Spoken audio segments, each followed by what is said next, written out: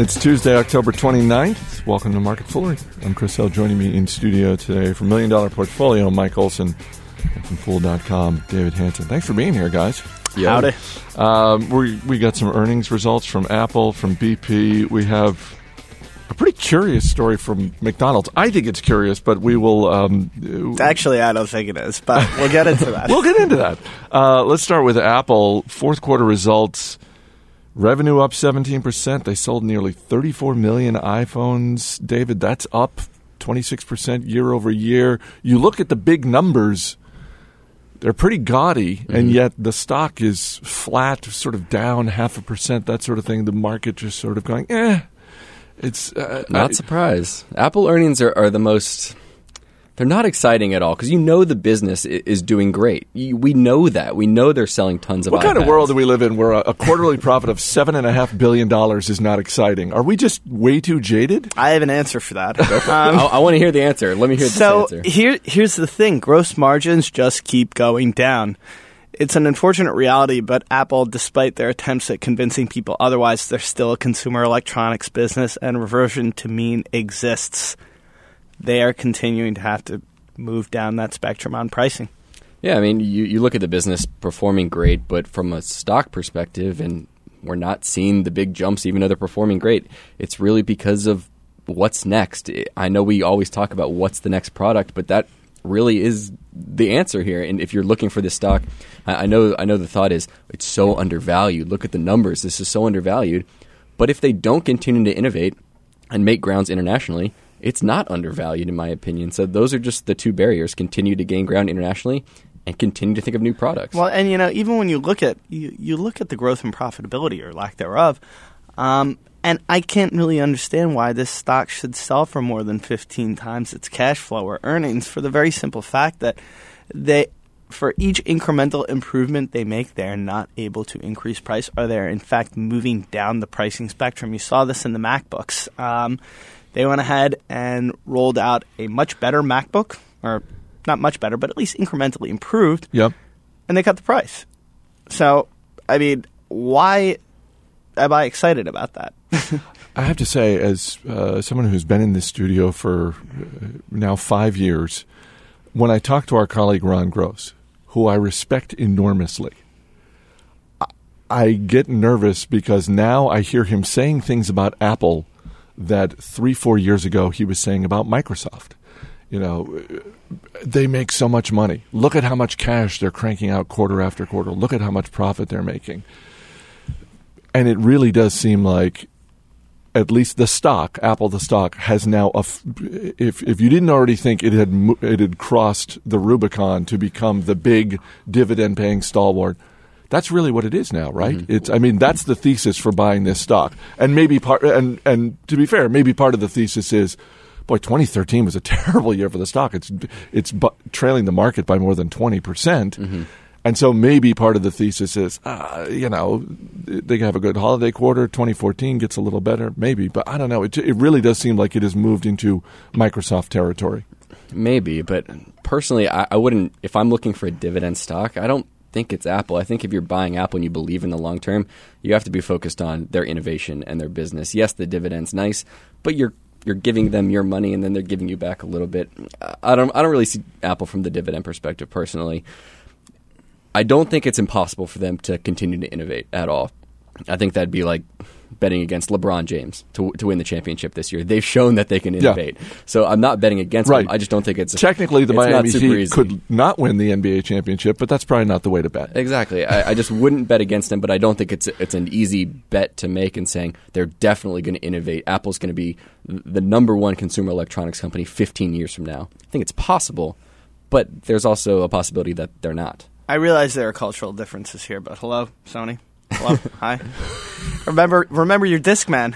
Oh yeah, that was cool. What happened to Sony? Sony made great stuff. Hey, we're wearing Sony headphones. Sony was... I can hear you very well. I'm old enough to remember when Sony made the top shelf, top of the line quality. You're getting a stereo. If you're going to pay the money, there's no reason to go anywhere but Sony. Mm-hmm. I remember those days. I had a Walkman. I was so cool. That was a long time ago, Mike. Yeah, I know. Let's move on to shares of BP. Apple is flat this morning. Shares of BP, meanwhile, hitting a 52-week high after their third quarter results. 34% drop in profit. They're increasing their dividend. What's going on with this one? So there's a funny sort of irony in this, which is the market is effectively saying, please, just don't spend money on anything anymore. They announced that they're increasing their dividend. They're selling $10 billion worth of assets, and that $10 billion will in all likelihood be funneled to share repurchases. And maybe that's an implicit vote of confidence for the very fact that they're saying they think their shares are undervalued. I just don't really get it. They're saying that, once all this is said and done, they're going to do about $7 billion worth of free cash flow in 2014. That makes the stock at or around 20 times free cash flow right now. Maybe a little bit less if you're to take the proceeds from those asset sales. They are just paying more money to pull each barrel of oil out of the ground. That's the new reality. You can't change that. And I don't understand why I'm excited about this stock right now. Quarter was actually okay, but that forward-looking bit doesn't excite me. What is the thesis for? I mean, you say you're not excited in BP. What for someone who is looking at the universe of these big oil companies? You got ExxonMobil, obviously the biggest, Chevron, which is roughly the same size as BP. What is the thesis for one over the other? Because as someone who owns no energy stocks, sure, if I were to make that leap, going back to David's point about the dividend, I would probably go with ExxonMobil by simple virtue of the fact that they are the biggest, they are not going anywhere, and, well, I'm going to get a steady dividend performer. For people who are not in your shoes, for people who are bullish on BP, what is their case? So to just go ahead and borrow from your point, I am an ExxonMobil shareholder, and if there is a super major that I do want to own, it is ExxonMobil. Those guys are just obsessive about returns on invested capital. I know a guy who works there in a project manager capacity, and he is incredibly frustrated by his inability to get things done because there are so many checks and balances on returns on invested capital. Now, as a shareholder, I don't know whether I should be excited or thrilled about that. We're spending way too much time on quality control. That's what that sounds like. But and I also like them for the fact that they have upside from higher natural gas prices. About half of their production mix is natural gas. Your thesis on BP, if you are continuing to own it, is just that things are a little bit less ugly than they are. Maybe you get a little bit of upside from that TNK BP Rosneft deal, which they effectuated about a year ago now. I'm sorry, what was that word? Effectuated? Yes. Come on, Chris. Everyone knows that. What? Sorry, completed. There you go. Help me out here. Sorry. Oof, I jumped the bandwagon right there. And I guess the other thing is, they do have some nice deep water prospects, but yet again, that's one of these things where you look at a stock that's selling at a single-digit multiple to earnings, and that's not altogether unjustified because all they're going to do is grow production at a single-digit clip, low single-digit clip, and those costs are going to grow at an ever-increasing rate. Do you have any energy in your portfolio, or you're just a bank and financial services guy? Not too much energy. You stick to your knitting. I don't own BP or Exxon or any of the big guys out there. The one thing I'll say about BP that some people might be wondering is, what's the deal with the legal situation? Is that finally getting wrapped up? Yeah. And I was talking to Joel South, our energy analyst, and he said, we're probably in the bottom of the eighth here. It's getting close, getting very certainly close. Certainly we have a much greater degree of transparency. And, where somebody might have said a year or however many years ago that there was a possibility you were going to have good BP, bad BP, a la Citigroup or something like that.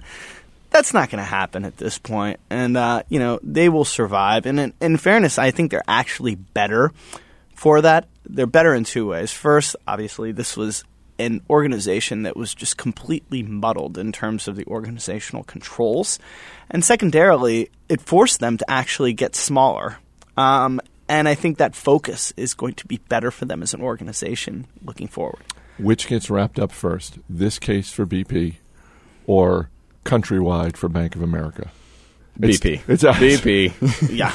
My grandkids are going to be talking about Countrywide, so they're going to be like, oh, man, Mazzillo, that guy. You can follow... His tan is unbelievable. It is That's an what they're epic going to be tan. talking about. You can follow us on Twitter at Market Foolery is our Twitter handle. Got a tweet question from one of our listeners, Jaman Andreessen, who wrote, question, is this the worst reason ever to end a business relationship?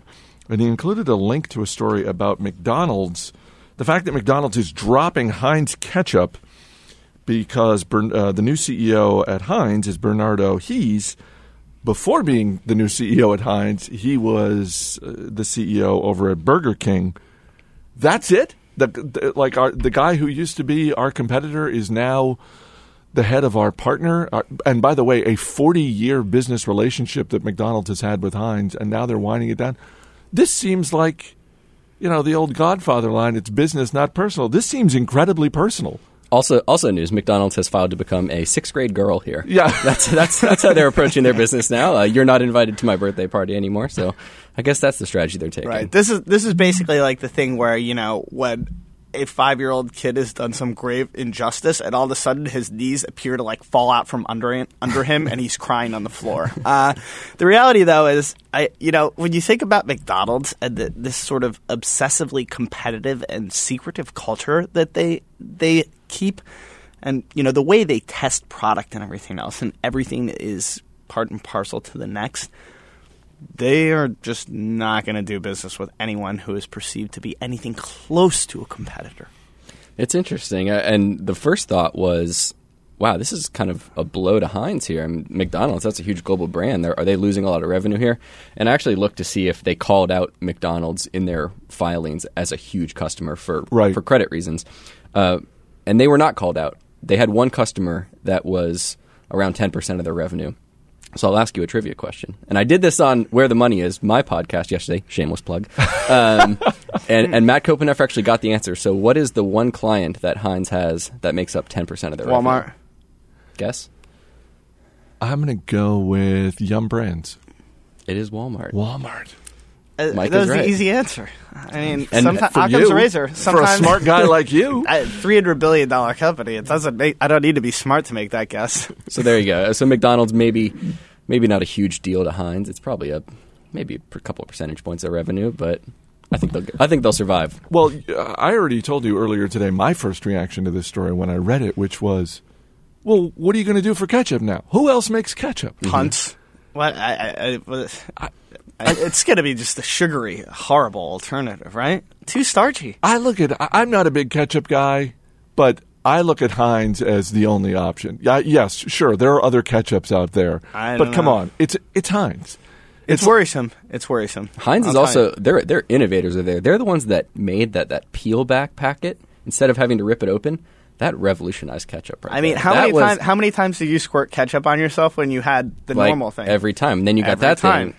I'm pretty sure it won the Nobel Prize last year, or it should have. And the upside, that's true. The upside down bottle, putting the cap on the bottom. It's genius. How long was that war waged within the walls of Heinz? Nobody likes sticking the knife in the ketchup. How long was someone just and saying... then you got to hit the 57, but you feel kind of stupid because you're not hitting it just right. It's a mess. Yeah, that's bad. Then you start using words like effectuated to make yourself feel better. It's the perfect way to end. Mike Olson, David Hanson, guys, thanks for being here. Thank you. As always, people on the program may have interest in the stocks they talk about, and the Motley Fool may have formal recommendations for or against, so don't buy or sell stocks based solely on what you hear. That does it for this edition of Market Foolery. The show is mixed by Ann Henry. I'm Chris Hill. Thanks for listening. We'll see you tomorrow.